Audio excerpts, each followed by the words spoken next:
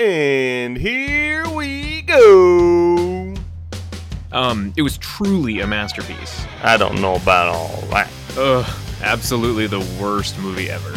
Hands down, bar none, the greatest action spectacular ever. Well, the other one, just stick 'em up. Are you asking me? I promise I'm not gonna sing this time around. Welcome to Don't Be Crazy Podcast. I'm Justin Cavender. With me, as always, Mr. Zachary Rancourt. And here we discuss and dissect what makes a film, past or present, absolutely amazing or just pure rubbish. All that we ask of each other is don't be crazy. Don't be crazy, Zach. Howdy ho. Hi, how are you? Oh, stressful times, man. Just watching election coverage all day, every day, 24/7 with Wolf Blitzer. So, yeah. Otherwise, no, I'm pretty good, man. How are you? I'm good. Barack Obama. I like the way Wolf talks. He's funny.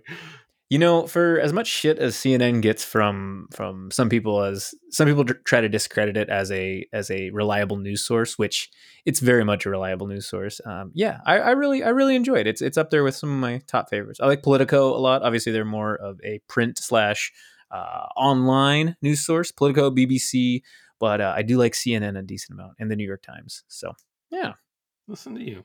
I know. I just watch it for the stocks. Yeah, the little ticker at the bottom. Yeah, got all the fun stuff. Look at the NASDAQ. It's up. Yeah. I don't even know what that means. My uncle had something wrong with his NASDAQ once. It was a problem. I just watch Mad Money, like Cartman on South Park when they were doing the Facebook one. Oh, yeah. Yeah, that was good. Cool, man. Yeah. Right. Anyway, yeah. What's new? What have you been watching? Not that much. After Halloween, I kind of got back towards the normalcy of movie films and shows. But I put on The Office just because this is probably like my 6th time watching it through, and it's just one of those comfort things. It's like, I can eat Mexican food every single day and be happy. It's kind of how I feel about The Office. I could watch it all the time and just be happy. So I put that on. I watched the second Borat movie, and it was really funny. I enjoyed it a lot. I watched The Mandalorian episode 1 of season 2. Excellent. Very, very fun opening episode to a new season. Thought there was a lot of cool callbacks, and it just very much a Western vibe, and I totally dug it. I watched Iron Eagle in preparation for my Halloween costume, and it was a classic. I'm surprised it got Oscar snubs. I mean, should have been a shoo-in. Bluebird.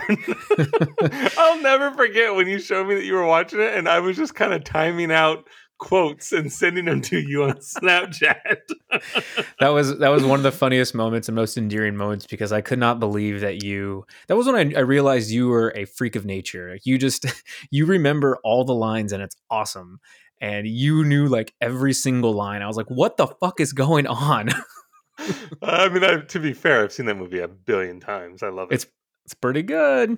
But yeah, I really enjoyed that one. So I was Doug Masters for Halloween. All right. And then I watched The Mart. I should have won this Kid on the Kish. That would have been so cool. Not in my neighborhood. I would have got fucking murdered, man. There's a guy next door has got a huge Trump flag. He would stomp on my face. He would be the guy. What's his name? Norton? Ed Norton. And I'd be the other guy. And that wouldn't be good. No. That would be really bad. Yeah, he's a big dude too. He's about a deuce and a half. I'd fuck him up. I don't care. Yeah. And then I watched The Martian. I think it's one of Ridley Scott's best, besides Gladiator. But yeah, it's fantastic. I really like that movie a lot. I just had a fun time watching it, and I was captivated the entire 2+ hours watching it. So. You had never seen it before? No, I've seen it a bunch, or I shouldn't say a bunch. I've seen it probably 3 times, but it'd been a while since I've seen it, and I just wanted to watch it again, and it was fantastic. I really liked it. Yeah, I agree. I like it a lot. I would say that it is one of my favorite Ridley Scott films, aside from the obvious like Gladiator or Alien. Or especially Thelma and Louise. Late in his career. Yeah. I mean, the man's been making movies for 4 decades, so that's a lot of motion picture shows. Yeah. I agree, man. But I definitely dig The Martian. It's fun. I did not read the book though. I did. I liked it a lot. It follows a book pretty closely. There were some liberties they took though. Oh, made it better. Yeah, there you go. Yeah, I'm on the same boat as you, man. I watched a lot of Office. I started with season 1, and Pam and Jim just got married, and we started like on Friday. Holy shit! Yeah, been watching a lot of The Office, and it's been great. And then I subscribe to Crunchyroll, which is an anime streaming platform, and I've been watching a lot of shows on that, and one of which is this new show called Jujutsu Kaisen, and it's only 5 episodes in, and it's so freaking good. And Bandai Namco Collectibles is actually selling. We have a new figure line for this anime, which is really really cool because normally it's got to be around for a while before we make figures, and I'm very very excited for this new line, and it's really cool that it's a brand new show, and we have figures already, which is awesome. So they're from Tamashii Nations, and they're incredible. They're Stitch Figure Art, so check those out. They're really, really cool, and the show's awesome. So if you have Crunchyroll, definitely check it out. It's already like one of the best reviewed shows on Crunchyroll. I think it has like 4,200 or 4,800 reviews, and it's 5 stars across the board. So wow, that's exciting. Damn. And then I've been watching a lot of Neon Genesis Evangelion, which was an anime that was popular when I was in college, so a long time ago. And I hadn't seen it since college, so it's been kind of fun to revisit it, especially since it's, like 25 years old now. So good times, good times. Nice. Yeah, I never really got into anime too much, but I have seen some things and I really enjoyed it. So Jujutsu Kaisen, is that what it's called? Jujutsu Kaisen? Cool. It's pretty badass. Sweet. Love it. Yeah, and I mean it's like I said, it's only 5 episodes in, so you can chug along pretty quickly, and it's got a really cool theme song. It's the kind of music you can tap your foot to. It's pretty good. Did Kenny Loggins do the theme song? Yeah, I wish. Can you imagine? Oh, he could punch dance his rage, and it would be awesome. That'd be so cool. Yeah. Are you ready to talk about the motion picture show this week? You got it, buddy. All right. We are going to be doing The Princess Bride from 1987, directed by one Rob Reiner, who is anti-Trump to the max. That guy, he's a very upset man, and he's bald because he's so angry all the time. And just relax every once in a while. But Rob Reiner has actually directed Stand By Me, When Harry Met Sally, its follow-up Misery, A Few Good Men, Ghost of Mississippi, Tsushima, and The American President. Real quick, he has a diverse, and he also directed This Is Spinal Tap, but he is a very diverse director. Because if you look at that on paper, like When Harry Met Sally, and then you go completely opposite to Misery, this guy is like all over the place, and these are all really good movies. Like I think those are all fantastic movies. So he's a really underappreciated director. Yeah, no, he's great. I mean, he's got a comedic background, and that's all about like timing, right? So I mean, sure. I think that helps. A lot of people don't, for whatever reason, I don't quite know why, but it's hard to take a comedian seriously sometimes, and it's really sad because a comedian looks at the world in a very different way, and Right. I think that works in his filmmaking. Even Ghost of Mississippi. I mean, that's a hardcore civil rights movie, right? You got Medgar Evers getting murdered, and by James Woods. He's a real asshole, that guy. Yeah, but just to clarify, James Woods was playing Byron Dilla Beckwith, actually, and he wasn't really the guy that killed him, but James Woods, that is. And but I mean, yes, 100%. You are absolutely correct. He has a very diverse portfolio when it comes to directing. So much so that I totally fucking forgot that Rob Reiner directed this movie, and it's weird because it has like this sort of whimsical tone, which, as you pointed out, is completely different from something like Misery or even A Few Good Men. So yeah, and of course, Ghost of Mississippi. Yeah, and crazy, very talented man. So was his father. Yeah, Carl. Yes, we on a first name basis now. Yeah, we're homies, man. Yeah. I was devastated when he passed away. Actually, I know, that was really sad. I liked him in Oceans 11 and 12 and 13. Yeah, Dave and I say all the time, like whenever we're like about to arrive, we always go, they will be here. Like every time. Whenever we agree on something or we're going somewhere, it's always, they will be here. Every time. In fact, I said it today on a conference call. It was great. Nice. Fucking can't get away from that at all. It's so great. So there you have it. The cast of this wonderful. Well, I guess we skipped over writers. The writers, we got William Goldman, who did Butch Cassidy and the Sundance Kid. Oh, I guess there's only one writer. It says writers. He did. Yeah, sorry, he did the screenplay and he wrote the novel. So Gotcha. It doesn't say that here. I know. I apologize. I have fat fingers. You're botching my shit. I was eating chips, Tim's Cascade chips, and they were good. There you go. So William Goldman. Now, did you see Butch Cassidy and the Sundance Kid? Like a long time ago when I was a Sundance kid. So. Oh man, I love that movie, man. That's badass. I have it on the Blu-ray. Who's in that? Is it Peter Fonda? No, not Peter Fonda. No, that's I'm thinking of a different movie. Never mind. Who's in Butch Cassidy? Butch Cassidy. Robert Redford? You have your Robert Redford there, right? Who's fantastic, and then you got the Paul Newman. Paul Newman. There we go. Yeah. No, I should revisit that. I wonder if it's on HBO Max, but I should revisit that movie. No, stay away. It's pretty good though. Came out in like 1970 something. Yeah, I don't have that information handy. Oh, you like that? Handy. I think he's the other guy, isn't it? No, now you got me second guessing myself. I'll look it up. Butch Cassidy there.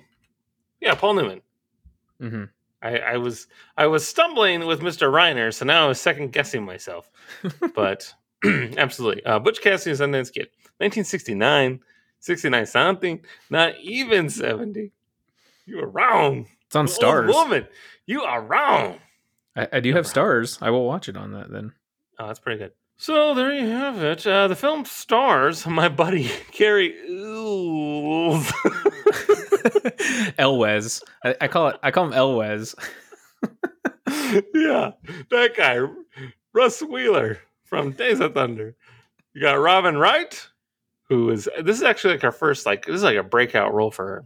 Mm-hmm. The credits even say in introducing Robin Wright, so that's fantastic. She's absolutely gorgeous, and I think she's been so beautiful. I think she's just gotten like better with age too. She's unbelievable, in my opinion. Like House of Cards, she directed multiple episodes of that. By the way, she was great in that show.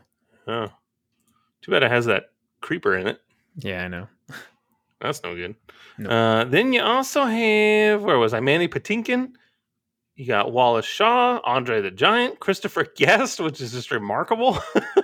Yeah. I fucking love him as Harlan Pepper in Best in Show. And It's just hard to separate those two roles. I don't know how he did it, but he did. You got Chris Sarandon, Fred Savage, and the one and only Peter Falk. So there you have it. Let's see here. Some reviews. We are at a whopping 97% on the old Rotten Tomato meter there. That's pretty good. So come over, you should go see it. Right? I can't now because you told me to see it. What? Yeah. Who does that sound like? Mr. J.C. Cavender. J. Manis. So much money. Mucho dinero. Wait. Chris Chase from New York Daily News says, Mandy Patinkin, an actor not known for his humor, is particularly wonderful as Inigo, a Spaniard out to avenge the death of his father at the hands ... Full review. Thanks, guy. You didn't want to just have a couple of bullet points? Honestly. You got Richard Corliss from Time Magazine says, as you watch this enchanting fantasy, feel free to be thrilled or to giggle, as you wish. Yeah, how about that? Yeah. Fantasy. That's a good word for it. It's hard to pinpoint the genre of this movie. I know. I think fantasy, that could fit under the umbrella. It's a big umbrella. That works. Don't want to get wet. Yeah. Sergio Benitez says, it is, in short, cinema that makes cinema great. I like it. It is a good feeling movie. Let's see here. David Harris from Spectrum Culture. He says, the cult of The Princess Bride is still strong 32 years after it's been released. And that was July 30th, 2019. Wow. 32 years. Wow. So it stands the test of time, which I think is important, especially when you see Fred Savage playing this baseball game and he's got fucking He-Man and She-Ra toys in the background, maybe even some mask toys. I was kind of trying to look. I didn't pause it. I should have paused, but I was trying to look at the toys that he had in his little man cave there. But yeah, a lot of good nerd nostalgia. Yeah, so it's pretty good. I don't see any negative reviews, so we won't even address that. Well, we'll just stay tuned for this podcast then. Yes. I don't see any.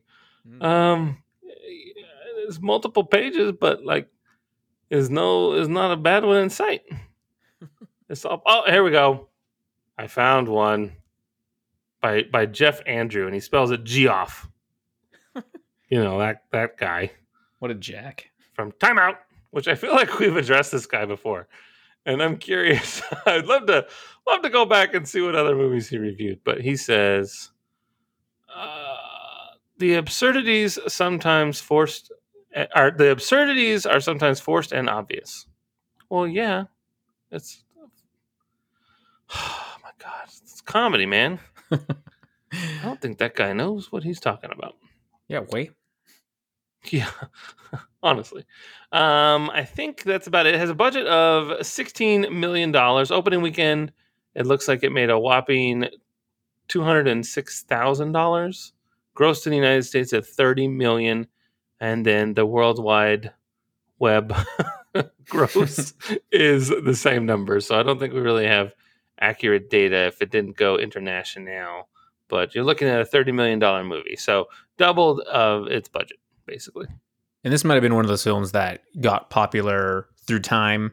And, you know, the 80s were a whole other beast.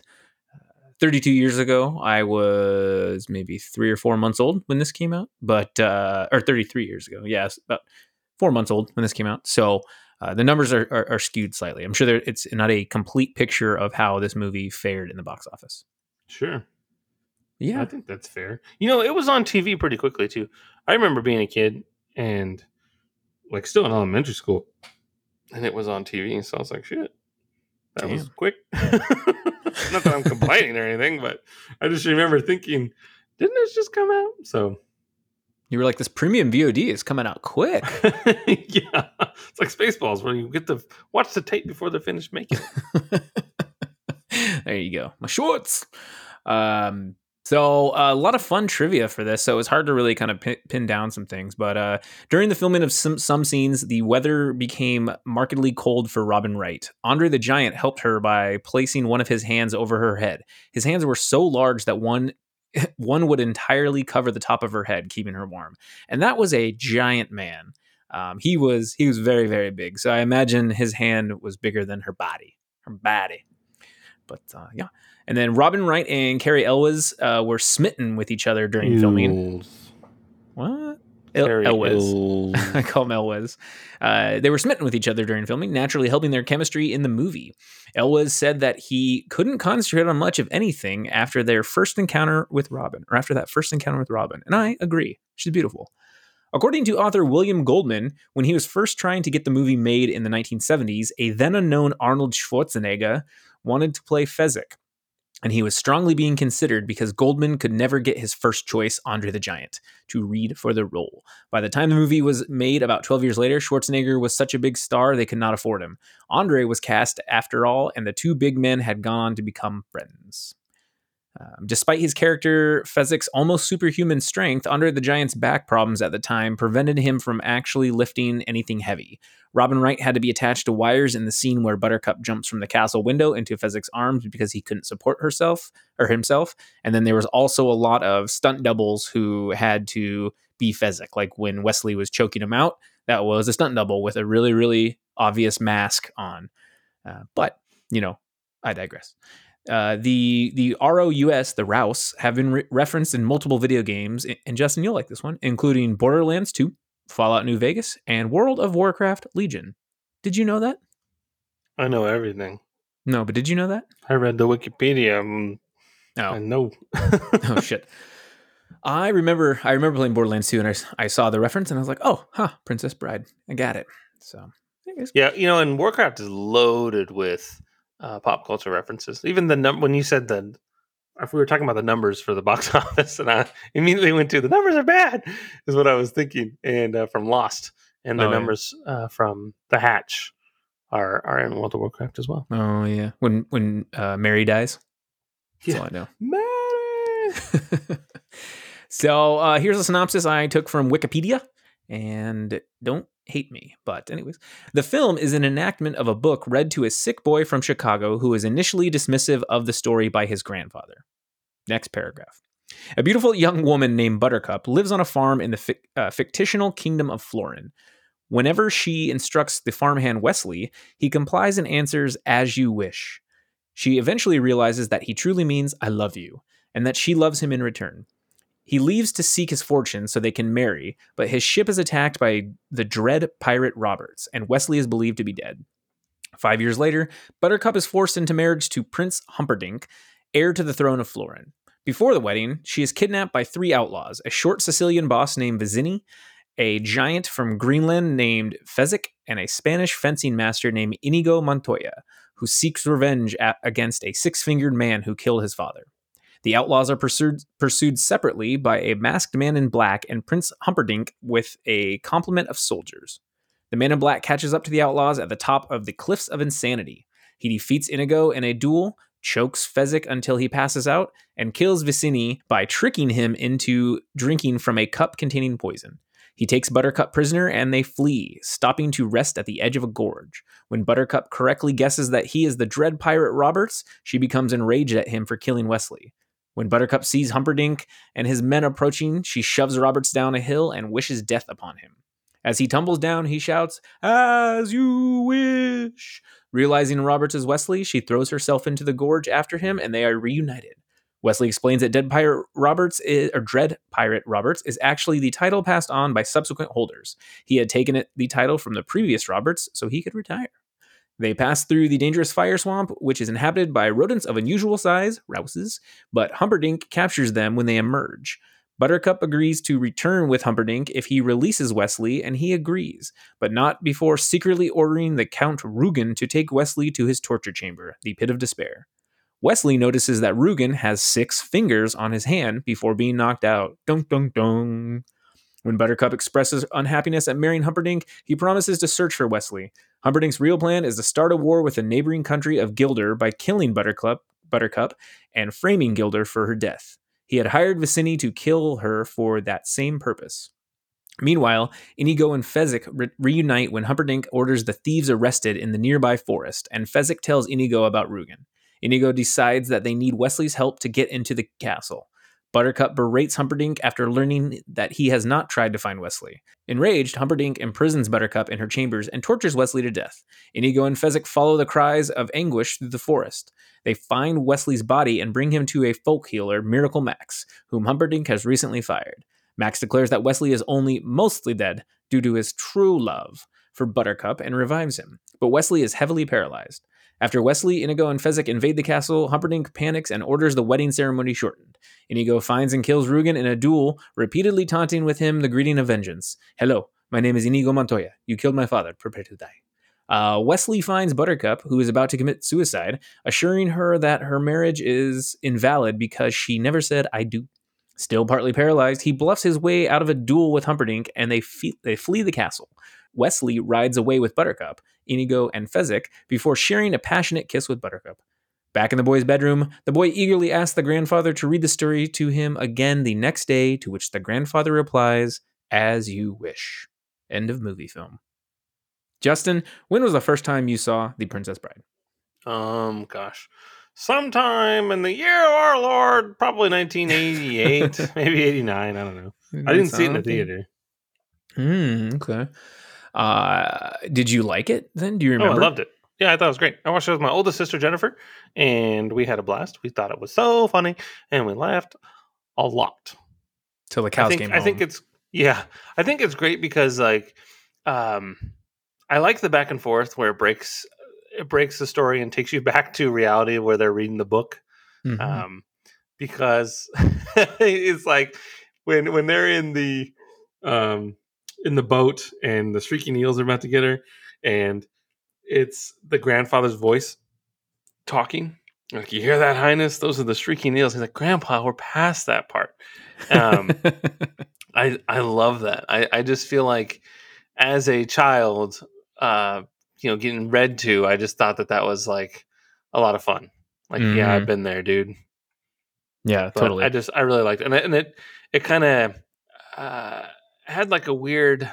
It's like it gave this presentation where like I was like, is this a real book? Like, can I go to the store and buy this book and read it? Like I remember just being really intrigued by that when I was a kid. Yeah. Well, to answer your question, it is a real book, and it was written by Mr. William Goldman. But Yeah. yeah, But I mean, at the time, I didn't know excuse me. that. I'm just like, Right. wow, this is cool, man. Because he's like, I read this to your father, or my father read it to me, and then I read it to your father, and it sounds like he's a real piece of shit and doesn't read to you, so I'm gonna go ahead and read it to you.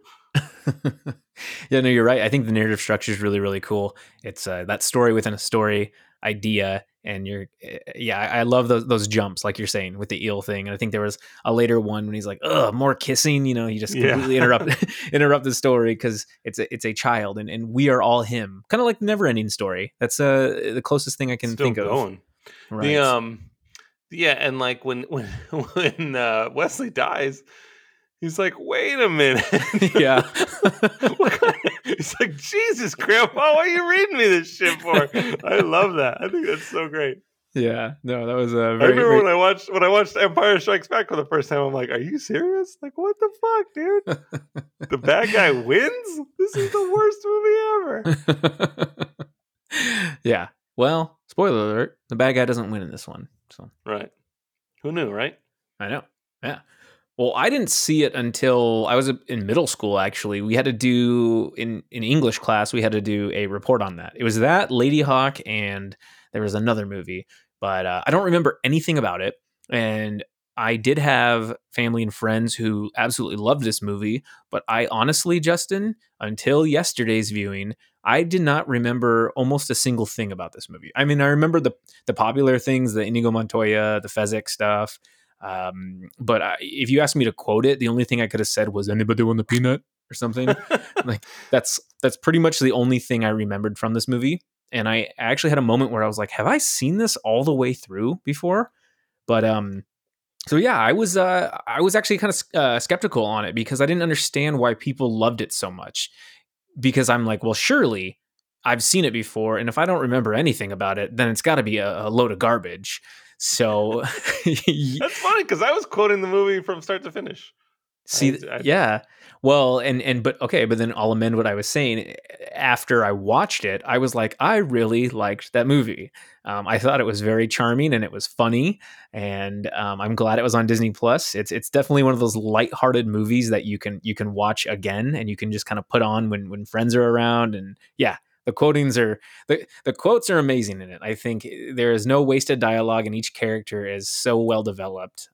Yeah, I truly like it. So. I like it when Vicini's like yelling at them, where he's like, go that way, move the thing, the Yeah. other thing. Oh, I love that. I was like saying that as I'm walking to the kitchen. I'm just like yelling it as it's happening on the TV. It was so funny. You fell for the classic blunder. Yeah. Okay, well, so Cary Elwes, you might remember him from such films as Days of Thunder, Robin Hood Men in Tights, Twister, and Saw. One could easily say that The Princess Bride, may have been his peak role, though. Certain actors like Daniel Radcliffe, Peter Weller, Christopher Reeve, those are those are Poor examples guys. of, I know. They're examples of actors that tried to shed their most famous roles. So you got the Harry Potter there, the RoboCop, and the Superman. So they tried to do other things, and they will always kind of be remembered as Harry Potter, RoboCop, and Superman. But they never really could per se. When it comes to Mr. Elwes, what do you think? Do you think that he's always going to be remembered for The Princess Bride? He's always going to be called Wesley, or do you think he'll be remembered for something different? I think that that's fair to say that he will always be Wesley. I think it's his most charming role. The other movies that you mentioned, he's kind of a dick in those movies. Even Robin, he's kind of an asshole in Robin. And so it's just he's really good at that. It's not like a slight to him. He's just really good at playing a dick. Like he's Jonas, right? In Yeah, Twister. fucking Twister, right? And then he's He's Russ in it for Wheeler. the money, not the Not science. the science. Yeah. Shame on him, man. You're chasing tornadoes. How much money are you going to get? It's like one of them booths with all them dollar bills flying around you and you got to try and grab them. You ever tried to go into a tornado and just grab money? It doesn't work. I'd buy that for $1. Right. Getting hit in the face with quarters and shit. And it doesn't work. And then in Days of Thunder, he was a Russ Wheeler, and he's a real asshole in that too, man. He's always bumping into Cold Trickle, and two roosters is one too many in the hen house, as Mr. Robert Duvall says in the Motion Picture Show. And I love that movie. I actually have Days of Thunder Hot Wheels. Why doesn't that surprise me? And they're unopened. They're worth like 99 cents, but to me they're priceless. But who's counting? I have Carrie Hill's race car too, and it's great. Carrie Elwes. Love it. But yeah, I agree. I think I don't know if he's okay with this, but I am okay with having the fond memory of the Dread Pirate Roberts, the farm boy, Mr. Wesley, as his forever role. Right. And I'll always think of him, honestly, me, just how I was saying, I didn't grow up watching The Princess Bride. It wasn't a tradition for me, but I did watch Robin Hood Men in Tights a lot. So I will always remember him as Robin Hood. Because even when we did our Saw episode, I was like, oh yeah, it's Robin of Locksley. That was because that's what I grew up. And I mean, I remember him in Twister, but even when I saw him in Twister, I'm like, oh, it's Robin Hood. So, and I think he did a really good job in Saw, but I would agree that I think that most people are like, oh, it's Wesley, you know? Mm-hmm. And I like him as an actor. I just don't really know how amazing he is. I think he's good, but yeah, it's great for all those actors that I listed to kind of have like a big role so that at least they get their name out there. But breaking that archetype of that specific character, who they were, that can be kind of hard. And another good example that I thought about a little bit ago, Taylor Lautner from Twilight. That dude was like a one-hit wonder. He tried to break out to do other things, and it just sucks because he's always going to be known as Jacob the Wolf from Twilight. Right. Well, I think so. What's interesting though is like someone like Arnold Schwarzenegger, right? Like he wasn't even actually speaking the lines in his first movies. It was dubbed. And then, he does Conan, and then he does Terminator. And then fucking out of nowhere, he does like Twins, and it's the funniest goddamn movie ever. And he was able to do something different. But I mean, at the same time, he's still doing the same thing because he's a twin brother of Danny DeVito of all people, right? So it works. It's like an odd couple, but he's got really good comedic timing. Like he is a funny dude, and it works. And so it's just one of those things. And just like Carrie here, he did Princess Bride, and he also did, which is funny, it's a charming and delightful movie, and he also did Days of Thunder. He's a real fucking asshole in Days of Thunder, man. This is part where he wrecks Tom Cruise's character, and it cuts to him in the cockpit, and he's like, like total, like what an asshole, right? And it's like, man, I fucking hate this guy. And then he does Robin Hood, Men in Tights, and he's a funny guy again. So I mean, he can do it all. He's just not getting the roles. Was he in that pirate movie? Cutthroat Island? Was he in that? Oh, he might. No, that was Matthew Modine.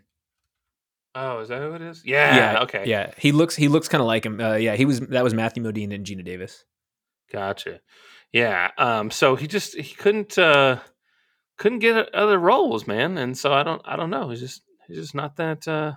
Hollywood didn't want him, I guess, and maybe he can't. Maybe just because of box office numbers, maybe it wasn't a draw. And there was a lot of competition in the 90s too, because once the world figured out that Nicolas Cage was here to stay, that fucker was in every movie ever made in the 90s. Same with Tommy Lee Jones. You couldn't get away from fucking Tommy Lee Jones or Nicolas Cage in a movie theater. It was ridiculous. And so I just wasn't getting any like lead roles. Could you imagine Carrie Elwes as Tommy Lee Jones's character in The Fugitive? I cannot, no. He'd be like, hey, Gipper, the claw's coming for you. Yeah. Yeah. See, and that's another one. See, he's funny. Yeah, he He's a is funny funny. dude. Yeah, yeah, He's just, I don't know. I don't get it. Like, maybe because he's not a comedian. And like the 90s specifically, Jim Carrey fucking ruled the 90s with comedy. sure. Yeah. No, I agree. You're spot on. Spot on with your analysis, Miss Cavender. I don't know. And maybe he didn't even want to, maybe he got a lot of Twister money and he's like, fuck, I don't need to work anyway. So I did catch a lot of dollar bills in them twisters. My name is Jonas, bitch. Yeah. Like the Yeah. Weezer song. There you go. This is a really interesting movie, and you kind of touched on it earlier. Its style is all over the place in my mind, and at times, it's a classic fairy tale movie, but at other times, it's like a rom com or it's an action adventure movie. What genre do you think that this movie is? I think that review earlier really nailed it on the head with fantasy. I Mm-hmm. think that it is very much a fantasy. I mean, it's a fairy tale book being read aloud. So that strikes me as fantasy. And in that, the grandpa was like, "Are you kidding me? It's got fencing and pirates and fucking giants and what have you." I Mm-hmm. forget everything that he says. True love. Like he's naming off all these themes that are just a recipe for awesomeness. And I think that just kind of ultimately falls under the realm of fantasy. Yeah, But I agreed. It is very much, it has rom com bits to it. It has some very dark moments with the mud. And and it's good. It's got the swashbuckler vibe. I mean, they're never necessarily on a ship, but there is a fish out of water with Wesley, where he's a pirate, and there's some intrigue, and it's great. Absolutely, I would say a fantasy. totally. So, and I'm kind of there with you too. So I think it's a satirical fantasy or fairy tale, and the reason, I mean, the keyword there being satirical.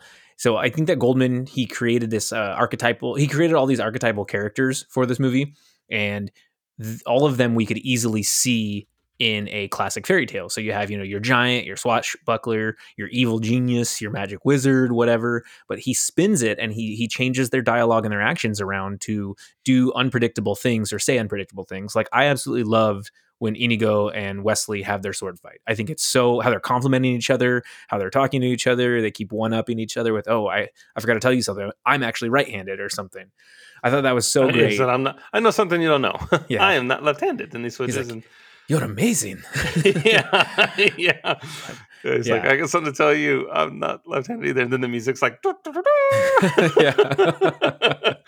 yeah, So it's pretty yeah, great. and I think it's brilliant. It's highly entertaining, and it was just hilarious. So I actually asked a really good friend of mine, Stacy Lewis. She was one of my English teachers back at Mount Vernon High School, and she also teaches heroic and epic literature. And this is one of her favorite movies. I don't want to misquote her, but this is she really enjoys this movie a lot, and she actually teaches the book to her students every year, and they discuss it. So I asked her a few things, and I just want to kind of jot down what she said. So she basically said, in the book, the opening chapter is focused on Buttercup's beauty. Goldman illustrates the shallow human fascination and severe importance placed on a woman's physical appearance as her only importance in society. So again, flipping kind of what we would see, or going a little bit deeper than just a surface level fairy tale. And then she also put, and how fairy tales perpetuate this insulting role that stymies women's ability to achieve any kind of progress and equity in a modern world. Buttercup is a beautiful, non-loyal ignoramus, but readers root for Buttercup and Wesley, despite Goldman clearly showing her as unworthy of his loyalty. After the fire swamp, she gives up Wesley to Humperdinck at the dismay of Wesley. Therein lies the foundation of Goldman's satirical prowess. So it's subverting our expectations on what we would think that Buttercup would be. We would think she's a damsel in distress, but she's just kind of a dummy at times. And that's not to discredit Miss Robin Wright. She was amazing. It's just it was a well written character. So then she also wrote, I love the juxtaposition of Buttercup's inability to be loyal to Wesley with Inigo Montoya's unrelenting loyalty to avenge his father. That's cool. Really enjoy that. And many people don't realize it, but Goldman's primary source to satirize is The Count of Monte Cristo. That book is all about revenge. It's all about essentially the local hero's journey, and we'll talk later about the hero's journey because I have a question about it, but a lot of hero journeys are going on adventures. This one is about escaping prison and coming back home for revenge. So that was very interesting. Goldman illustrates real life heroism in Inigo. He overcomes extreme poverty, addiction, depression, and the vicious murder of his father thanks to his devout loyalty to his cause and the loyalty of his dear friend Fezzik. And I absolutely loved Fezzik and Inigo's relationship. I thought it was so great. And Fezzik himself completely subverted your expectations. You're like, look at this guy. He's I'm going to call the brute force. You are the brute force. I mean, that's when we see the brute squad. Oh God. See, I mean, this is why I didn't watch it as a kid, but I thought he was so charming and so You sweet. are the brute squad. So like, but I think Fezzik was amazing, and their friendship was, I mean, you could tell like they cared for each other, and I loved it. So then finally Goldman shows that fairy tales often lack the real life substance. And I agree. And that's kind of why we get the interjections of Fred Savage being like, wait. He's going to just die? Yeah. You told the story wrong, Grandpa. Yeah.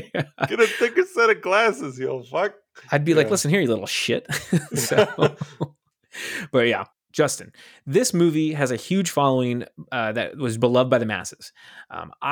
Me personally, I was lukewarm on the movie before we decided to do it for this episode, though. What I don't get is why this movie is so obsessed over by so many people.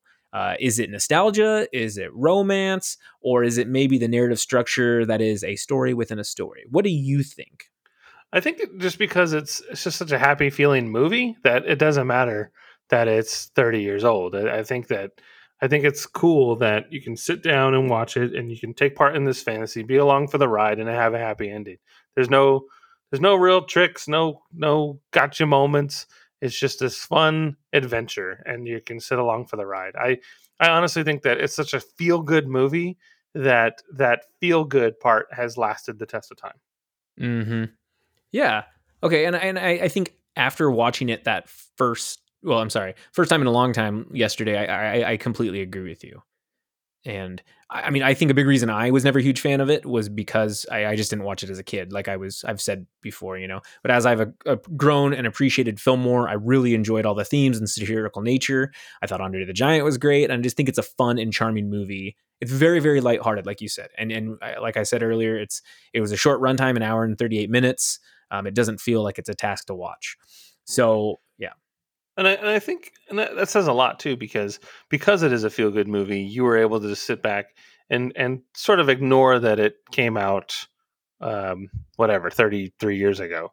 You could just sit back and just watch it and like it. And I think that what's cool about that is we are in a pretty gnarly time right now. So how cool is it to just detach yourself from all the horrible that's going on in this world and just watch this movie and smile and laugh and just feel warm and squishy when it's over.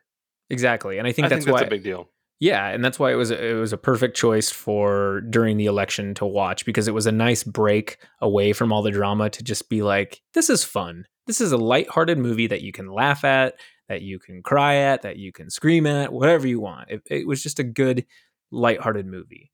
So, but I mean, in terms of the story within a story structure, like I mentioned, the Neverending Story, I really enjoyed that a lot. And I think that Goldman, who wrote this, he acknowledged that most fairy tales are boring if you kind of read them, or just they're crazy, and he picks and chooses what he tells the boy in order to kind of guide the narrative, and that's why you get those narrative jumps with Fred Savage being like, "What the hell, Grandpa?"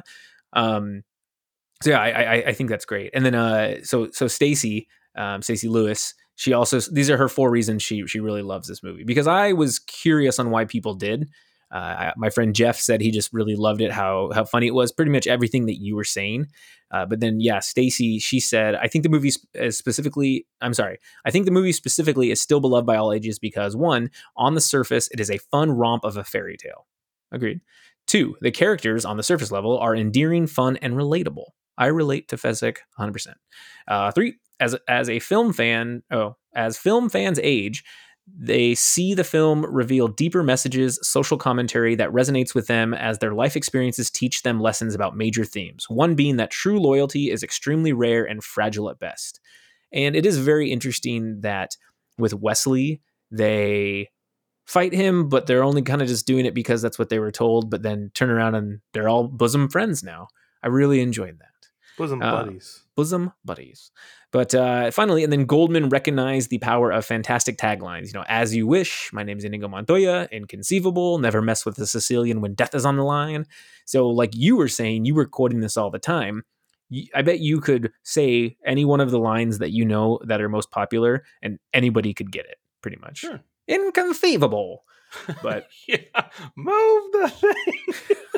the other thing. It's so great.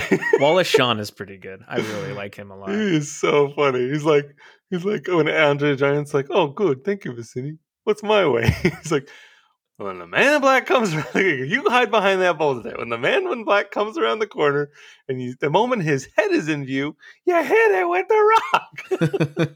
I fucking love that. Yeah. Oh my god, it's so funny. I know, it's pretty cool. He's like, my way is not very sportsmanlike. I love when Wesley was like when he just came to from the paralyzed, and he's like, "Oh, hey, you moved your finger. Good job." Yeah, it's wonderful. That's wonderful. It's so sweet. He's like, "Oh, you moved your head." Yeah, he got the gentle giant thing down pretty good. Oh, I love it so much. I feel like that's how Andre the Giant was in real life. That's why I think he's so endearing as a character. But yeah, Justin, so did you ever have anyone read a book to you at any point in your life? And then, like, what was your favorite book as a child? The Bible. Yikes. No, I'm kidding. No, that is not true. Yeah, so my mom used to read to me when I was a kid. And I don't know. I couldn't tell you what she read to me. A lot of them were these like Sesame Street type books and these zoo animal type books just to kind of teach you about animals and stuff. She was pretty good about reading that sort of thing. But as a child, I definitely enjoyed Where the Wild Things Are. And then when I got a little bit older, right about the age when I was watching this movie, The Outsiders was one of my favorite books. Ooh, that was a good one. Yeah, I really liked it a lot. And but I couldn't tell you what books my mom read to me. I had these collection, like the 80s was really big on like collecting things, and like there were these animal like zoo cards, and there's this great little Rolodex type plastic container thing that you got to keep them all in. But then there were also these books that came with it. And they were really great. And they would be, each one was kind of dedicated to an animal. So there'd be like a lion one, a hippo one. And I still remember the image of this hippo one where it basically did this cutout of a hippo's mouth, but substituted like a sledgehammer where its nose is because they're so strong. And that's what it would be like if you got hit by one of them. So it's very, it stuck with me. I'm not gonna lie. Yeah. Because I love animals. Yeah, exactly. We used to have. Did you ever read Goodnight Moon? Did your mom ever read you Goodnight Moon or anything? No. Oh, okay. Well, that was a good one, and it was about a moon, and you said goodnight to it all the time. But I remember, I think like my mom or my dad, and then I also did too, read Where the Red Fern Grows, the book Hatchet. I think I read that on my own, but I might have read that to like my brother. And then my brother and I, we used to read each other the Goosebumps Choose Your Own Adventure books. That was great because if you chose wrong and you ended up dying, I was like, nope, sorry, my finger was on the previous page. I did not want to go down the dark chasm. I wanted to go to the running car instead. So those were really fun. And then I remember my dad used to read me scary stories to tell in the dark. Those terrified me. Very, very short stories, but they were great. But yeah, a lot of good book reading. I didn't have a crazy grandpa like him though. Princess Buttercup. Yeah, Wesley grew up to be that grandpa. There you go. Yeah, pretty much. The same guy. He wrote that book, It's just like The Notebook, but yeah. So let's talk about the story within a story structure of the film, like I alluded to earlier. So in my opinion, this movie strengthens the importance of books or the necessity of books in the world.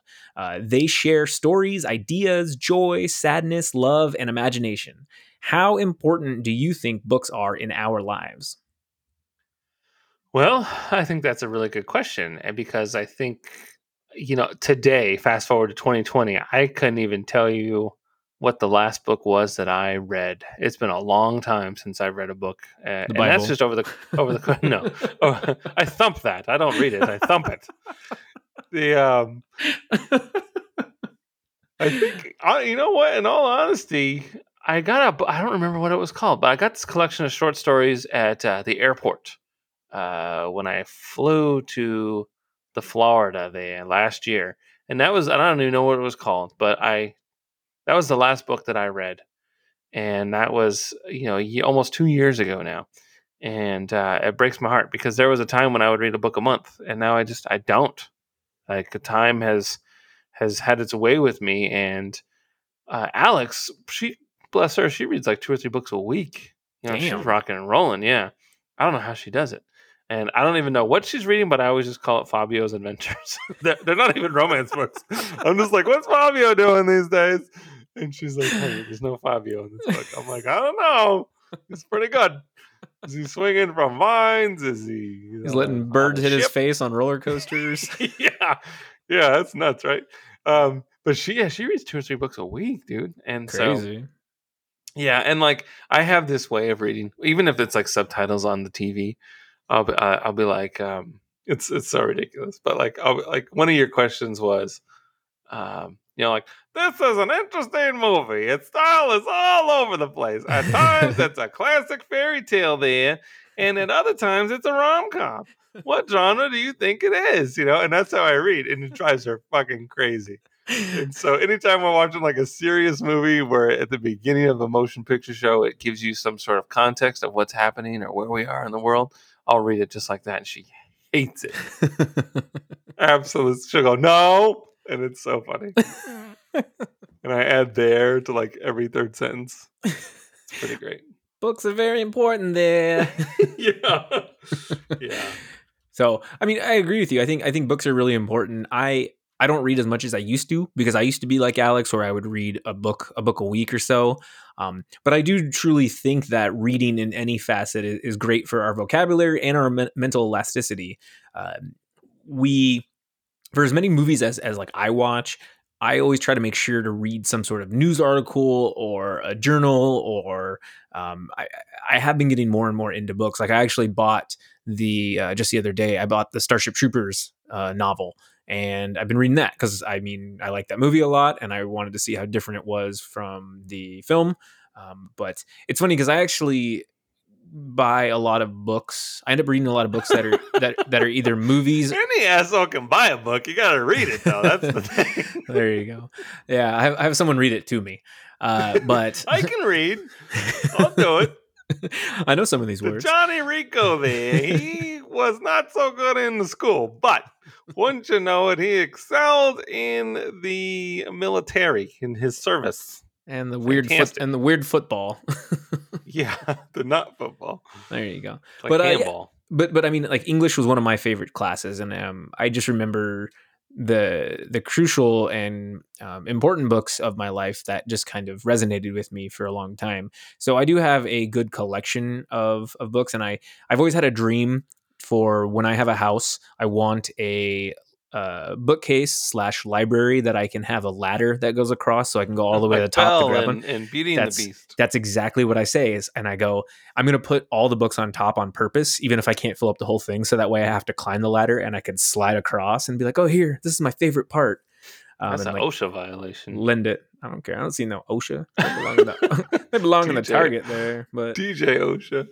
But yeah, I mean, it's I fully support everything that libraries are doing. I love the library. I think it's a great source for entertainment, both viewing media and reading media. So yeah, it's totally cool, and it's free, which is incredible. But some of my favorite memories are just getting lost in like page turners, and I remember specifically the one that comes to the top of my head is Gone Girl. Gone Girl was awesome, and I remember staying up like 2 hours past my bedtime just reading it. I didn't have a bedtime. I was like 25 or something, but you know what I mean. I was like, shit, I should have went to bed 2 hours ago, and I thought it was so cool. So, and I love sharing all those books, like I was saying, with my library that I want to have. But yeah, I think books are paramount. Paramount. Yeah. Yeah. So Miracle Max, he agrees to revive Wesley after hearing about his true love for Buttercup, and the opportunity to embarrass Humperdinck, which he didn't like the Humperdinck there. But with true love, is there anything greater than that? Is there anything greater than true love besides maybe a nice MLT, mutton, lettuce, and tomato? Yeah, I think that's fair. I think when we were talking about her, I think we went on to say that their true love is probably the greatest thing in the world, and I think that that is true to this day. Fast forward a couple of months, nothing has changed. Yeah. And I mean, fuck, man. Huey Lewis, he even told us, dude, said the power of love. But It don't take money and it don't take fame there. Don't need no money to ride this train. Does it take credit cards? Don't need no credit card to ride this train. Yeah, no Love swipey there. Love it. Love that movie so much. You need but the anyways, app on your phone, see? Yeah, Apple Pay. This is a cashless train. Yeah, can't be touching no cash during COVID. But money's dirty. It is dirty, but I agree with you, man. I think that love is it's one of the strongest human emotions that we can have, and it doesn't. I want to know what love is. I want you to show me. And okay, just like that, you can. There's so many songs that talk about love. I mean, coincidence? We think not, but I want to know what love is. I want you to show me. That's pretty good. The best thing about it is it can come in all different shapes and sizes and different forms, and it doesn't have to be, I love this woman or this man or whatever. It can be I love this dog or this pencil holder or my protractor. I love lamp. I love lamp. It just has to put a smile on your face, and I love it. I know I'm on cloud nine when I'm in love with someone or something or a piece of pizza. I love it, and it does wonders. Love is love. So, Justin, I know you are a big WWE, formerly WWF wrestling fan, or at least you used to be. So, yeah, Andre the Giant. Oh well, I might as well add you were a huge Ravishing Rick Rude fan. So, yeah. Oh man, he's my favorite. Like all you fat, ugly, sweat Alabama sweat hogs or whatever the fuck he used to say. Keep the noise down while I take my robe off. Holy shit. That was so great. You know what's so funny about wrestling really fast? I remember it was sort of the secret life that my ex-wife did not know about. And it was so funny because when this wrestling game came out in like 2000 and whatever, 7, 8, doesn't matter. And I'm playing it and I'm having a really good time. And all these theme songs are playing, and it's got it's like Wrestling Legends, I think is what it was. And all these songs are coming out, and I'm playing. And she's like, "What are you playing?" I'm like, "Oh, wrestling game." She's like, "Well, how do you know all the songs?" I'm like, "What?" And she's like, what's happening right now? And I'm like, baby. I'm like, I have been watching wrestling since I was a whipper. And so she's like, well, tell me more about this. So then I explained how I went to events with my dad and how it was a good time. And, Mr. Perfect and Ravishing Rick Rude are like my favorite guys ever. And I show her like a YouTube video of like Ravishing Rick Rude. And she's like, this explains so much because like I was kind of a heel. I wasn't like an asshole, but like I just had exuded this confidence when I was like in high school. And it was just because I was emulating, the heels in wrestling. Mm-hmm. And she's like, oh my God, this makes like perfect sense. It's like a total light bulb moment for her. She's like, Jesus Christ, dude, I married Ravishing Rick Rude. That's awesome. Yeah, it was pretty great. Yeah, I was a big wrestling fan growing up. I had all the figurines. I mean, I was from the ages of probably 10 to fudge, I don't know, like 16 or 18 or something. I was a big wrestling fan. And my brother and I would get all the pay-per-views and whatnot, but it was fun. It was good times. Sure. So, no, it's the best. But so Andre the Giant, he sadly passed away in his prime at the young age of 46. It's just heartbreaking, right? What did you think about his performance as Fezzik? Were there maybe any other roles or characters in other films that you kind of wish that he could have played? Sure. So, I think I don't know how much acting Andre the Giant wanted to do outside of wrestling, but I thought he was absolutely delightful in this movie. And I know that he was nervous about his English not being well enough for this movie. So he had some confidence issues when it came to that. Sorry, my dog's freaking out. Um, and so, um, assuming he lived a long and prosperous life, and that there were other roles that he wanted to do, I think it would have been. You mentioned Gladiator earlier. I think it would have been badass if he was like just this ridiculous champion in the arena that Russell Crowe had to fight or something like that. Oh, Or that would have been so fucking cool. or even like just in like full on like awesome plate helmet mask thing that going on. Like whoever that tiger guy is, that would have been really cool to be Andre the Giant. But even I mentioned the movie Twins earlier. How funny it would have been if it was triplets and it was fucking Danny DeVito, Arnold Schwarzenegger, and Andre the Giant, and like all three of them or two. I mean, you put Arnold next to Andre, and he's an itty bitty, right? Yeah. So I mean, it could have easily have worked, and so just assuming that he was comfortable with his English and he wanted speaking roles, I think that could have been really well. He was really charming and really delightful in The Princess Bride, and I think that he could have done that with other movies too, assuming that he wanted to. And even fast forward to today with something like Game of Thrones, he could have easily been like a wildling or one of the giants in that, assuming you wanted to continue that role of him being just that big dude and play to his strengths. Or it could have even been even more funny if he had like he was like the CEO of like a company in like a comedy or something. That's some big ass dude that just like, how am I supposed to take this guy serious? Like at board meetings where he's just there. I think that would be really cool too. Yeah. Anything like that, I think would be really great. Or like, something like, like on these HBO shows where you have like Silicon Valley. Every week there was like some new uh, venture capitalist. It would have been really cool if he was just some guy, some big ass fucking dude that came up with an app that makes ordering pizza easy or something like that. Who knows? Whatever. Just something ridiculous that he just seems so out of character where it works. Right. Playing against his archetype. That would be that would be great. That'd be so funny. Like he's a super nerd. His tie is the wrong length, and he's got just dresses like a developer. I think he lives at home in his mom's basement or something. yeah. And she's like some teeny tiny little thing. She's like fucking Rhea Perlman or something like that. And that would Tracy be awesome. Ullman. Exactly. I think that would be hilarious, and it would work. I agree. And I think that so in this role in particular for The Princess Bride, I think Goldman did such a great job of making him this, because if he had no speaking lines, you'd be like, that guy's a bad guy because he's huge, he's a brute, but he was so sweet and he was so caring, and I really enjoyed it. And I mean, so back to Stacey Lewis, she said, in the book, Goldman shows Fezzik being bullied relentlessly throughout his childhood. He was a gentle giant, and she said it reminded her of Lenny from Of Mice and Men, but without the petting rabbits stuff. So, and I think that's a really good comparison. I really enjoyed his character a lot in this movie, and honestly, like if I were to rewatch it again, I don't need to rewatch Princess Bride for like a week or so, but when for 1.2 years, and then I'm good. Yeah, next holiday season. Took a long time to get here. So I sip. But when I do rewatch it, I definitely want to pay attention to Fezzik because I absolutely loved him.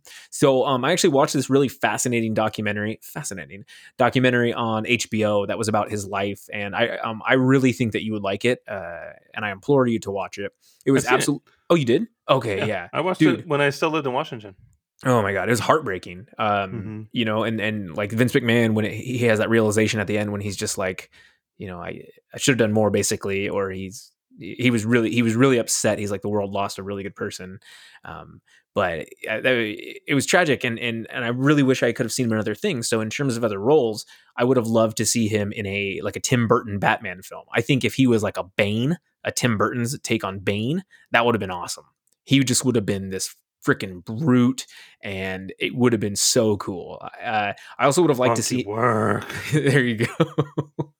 I also would have liked to see him in an action movie with someone like Stallone or Schwarzenegger, but maybe not as the villain. I would like to see him as, I don't know, The Expendables Part 1. I don't know. Yeah, I mean, and that's just it, right? Like, that's one cool thing about The Expendables is it just brought all those people together. I mean, that would have been really cool if he was in something like that. I don't think he needs to be the bad guy. I think he can be the gentle giant. And I think it would be even more weird if and funny if people just kind of pretended that he wasn't even all that big, just like went Yeah. about their day. Like Yeah. he was using Hollywood hocus pocus. He gets into like like a small car, like a Ford Focus or something stupid like that. I think that would just or like one of those dumb smart cars, itty bitty things. Yeah. I just think that would be rad. Yeah.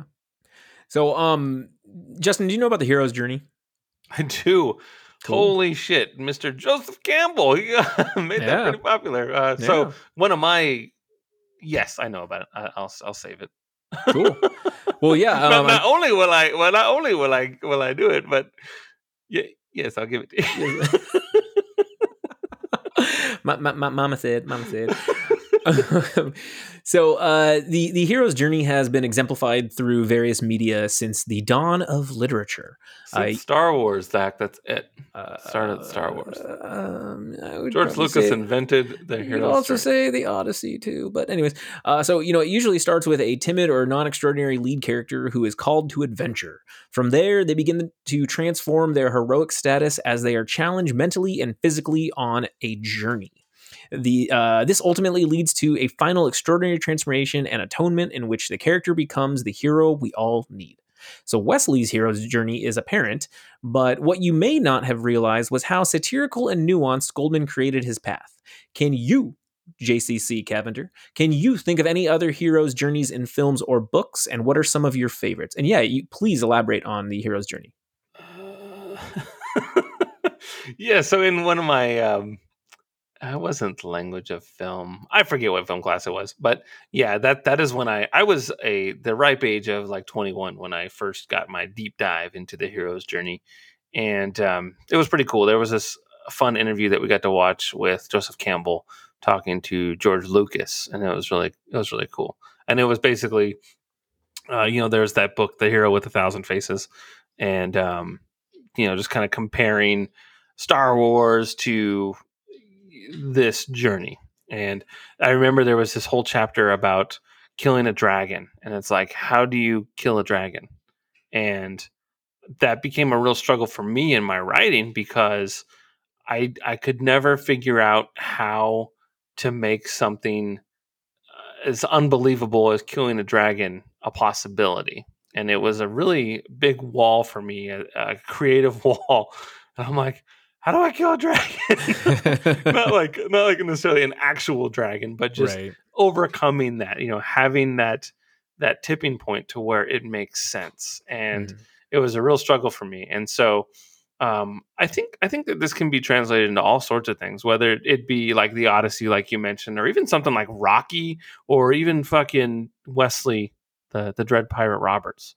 I think Mhm. it works. It's a really good storytelling method to follow your hero to where they're starting out to where they get they make it all the way to the darkest depths possible. They are knocked down, they are defeated, and then they have to figure out how to come back and win. And I Mhm. think that that's something that's very relatable and something that we can all experience. And it can be and it should be a jubilation when the victory comes. I agree.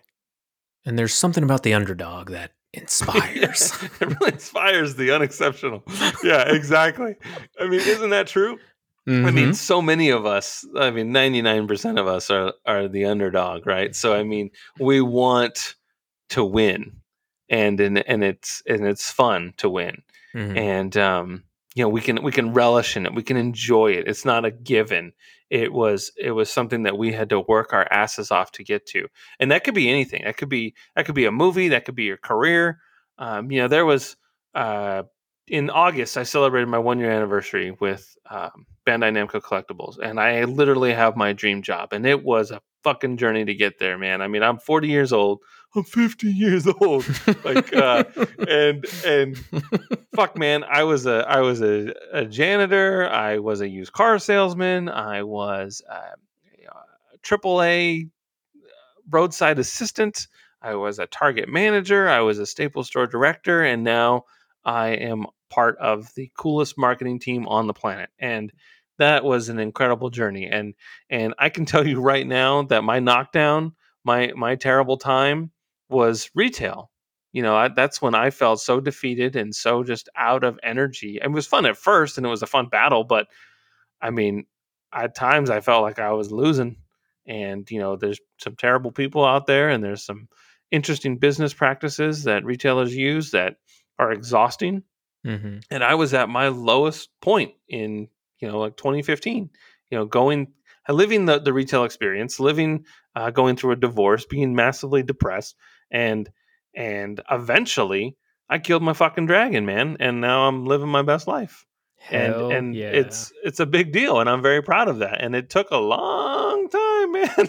It took Odysseus like 10 years to drive across the lake. And I feel like it took me 20 years to get the job that I wanted.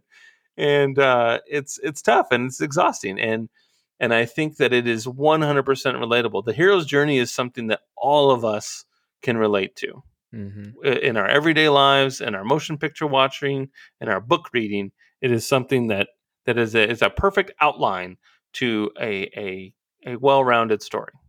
And I mean, some of the best characters in cinematic and literature history, literary history. Sorry, obviously I don't read enough. Welcome to Books Day. Welcome to the Scholastic Book Fairs Day, Yeah. where you can get a Magic Eye book and a Where's Waldo book. And a poster. There you go. Saved by the Bell. So the I was thinking a monkey that's hanging from the tree and it's like hanging around. Hang in there.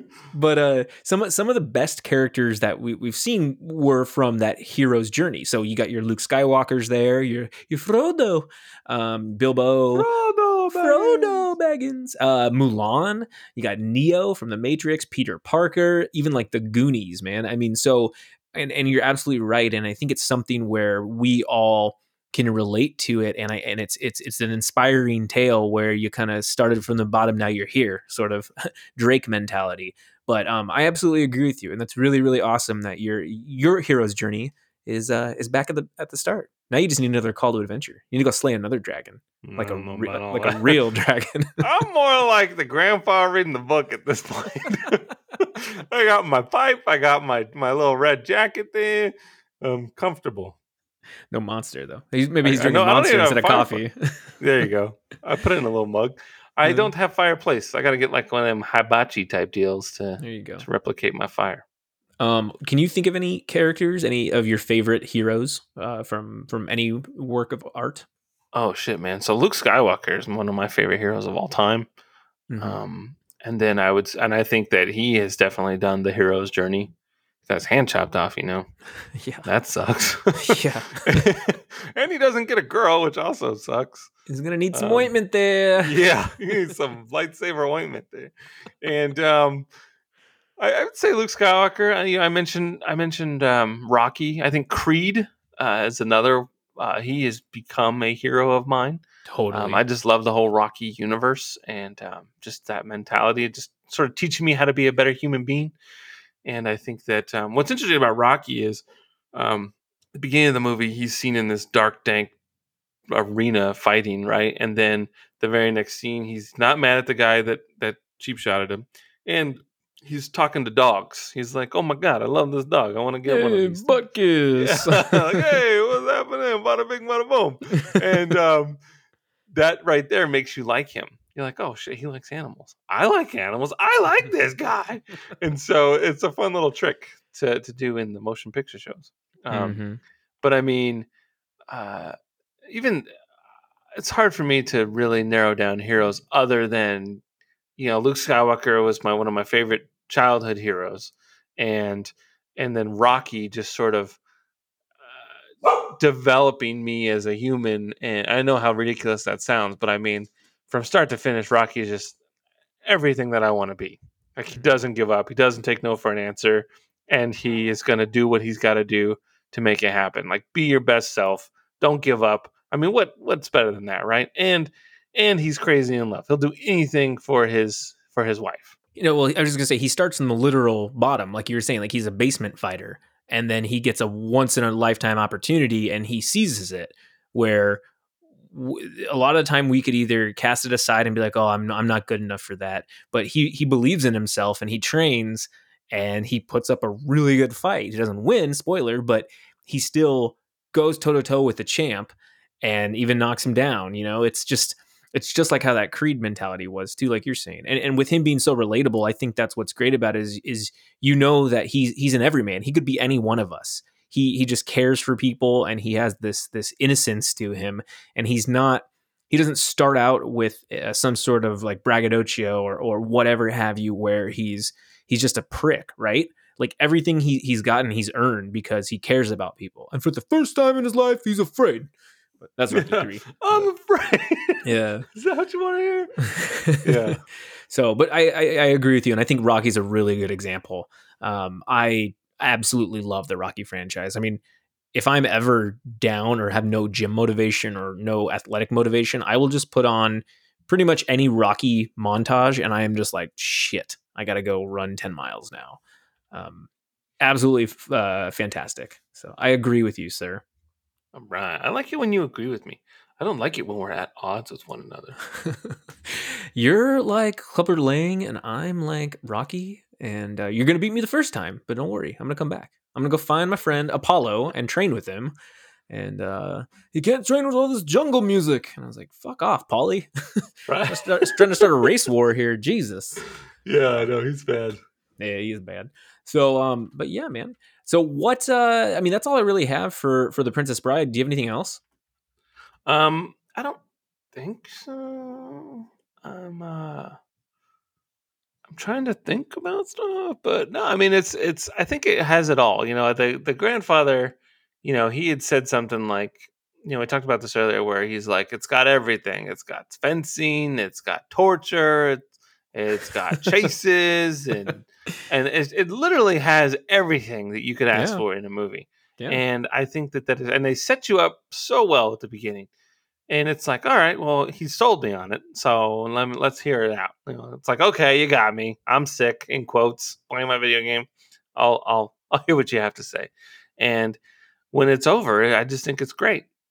And like, it's one of those things where it feels so good to watch. And I hadn't seen it in a long time. And I, as it was playing, I knew every goddamn line that came from this movie. I was like, how many times have I seen this fucking movie?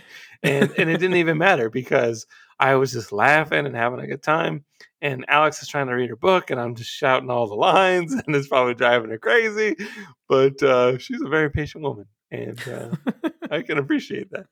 And it was just so much fun. And when it was over, I was like, man, that's a good fucking movie. So, I mean, that's it. I mean, it's a good fucking movie, man. I love it.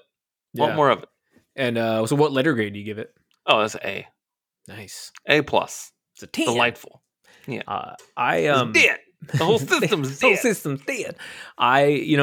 I definitely changed my tune, and I was eating crow after watching it, because I understood why people love it so much. Because I did go into it and being like, that movie's overrated, but I was being stupid. I didn't understand what I hadn't seen. So I'm very, very happy I watched it. I think it's highly entertainable.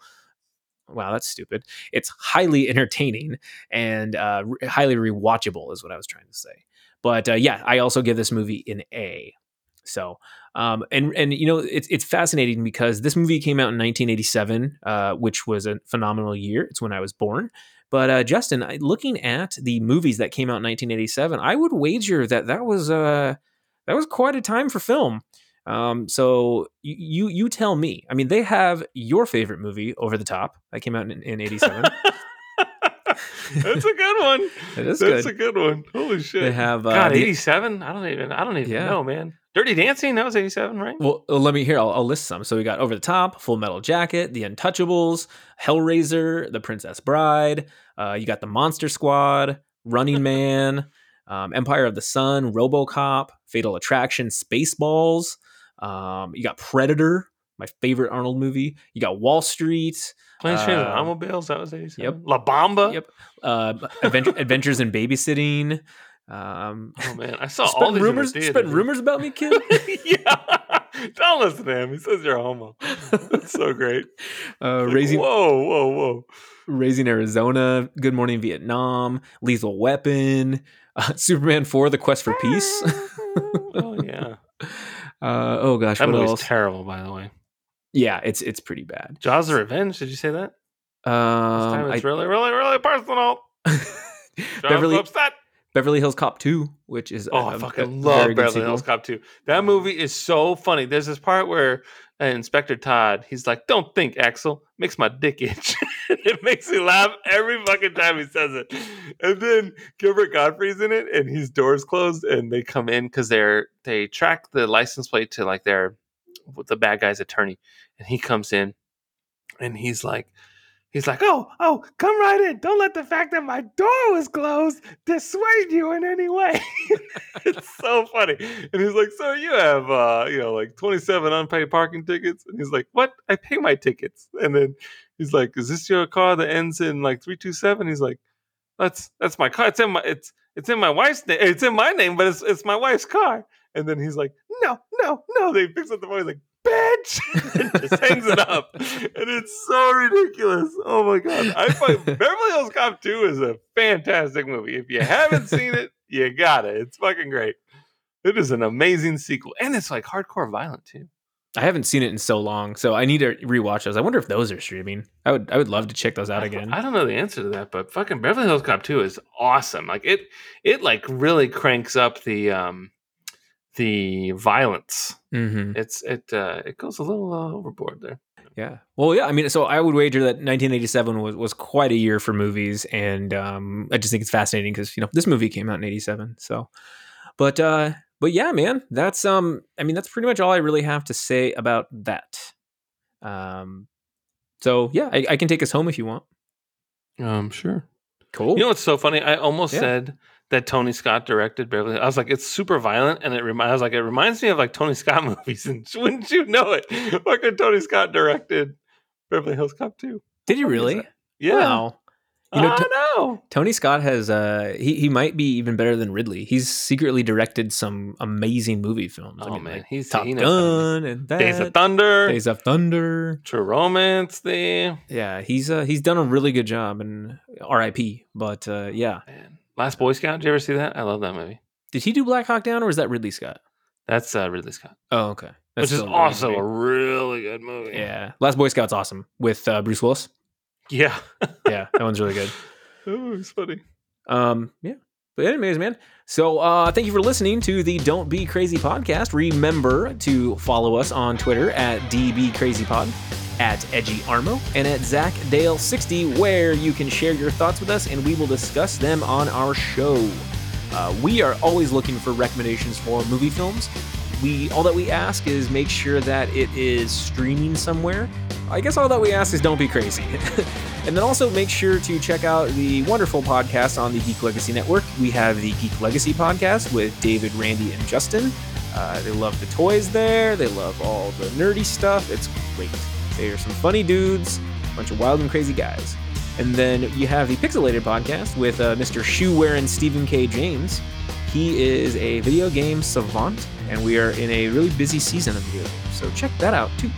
So all that we ask of every one of you is please don't be crazy. Thank you for listening. Thank you so much.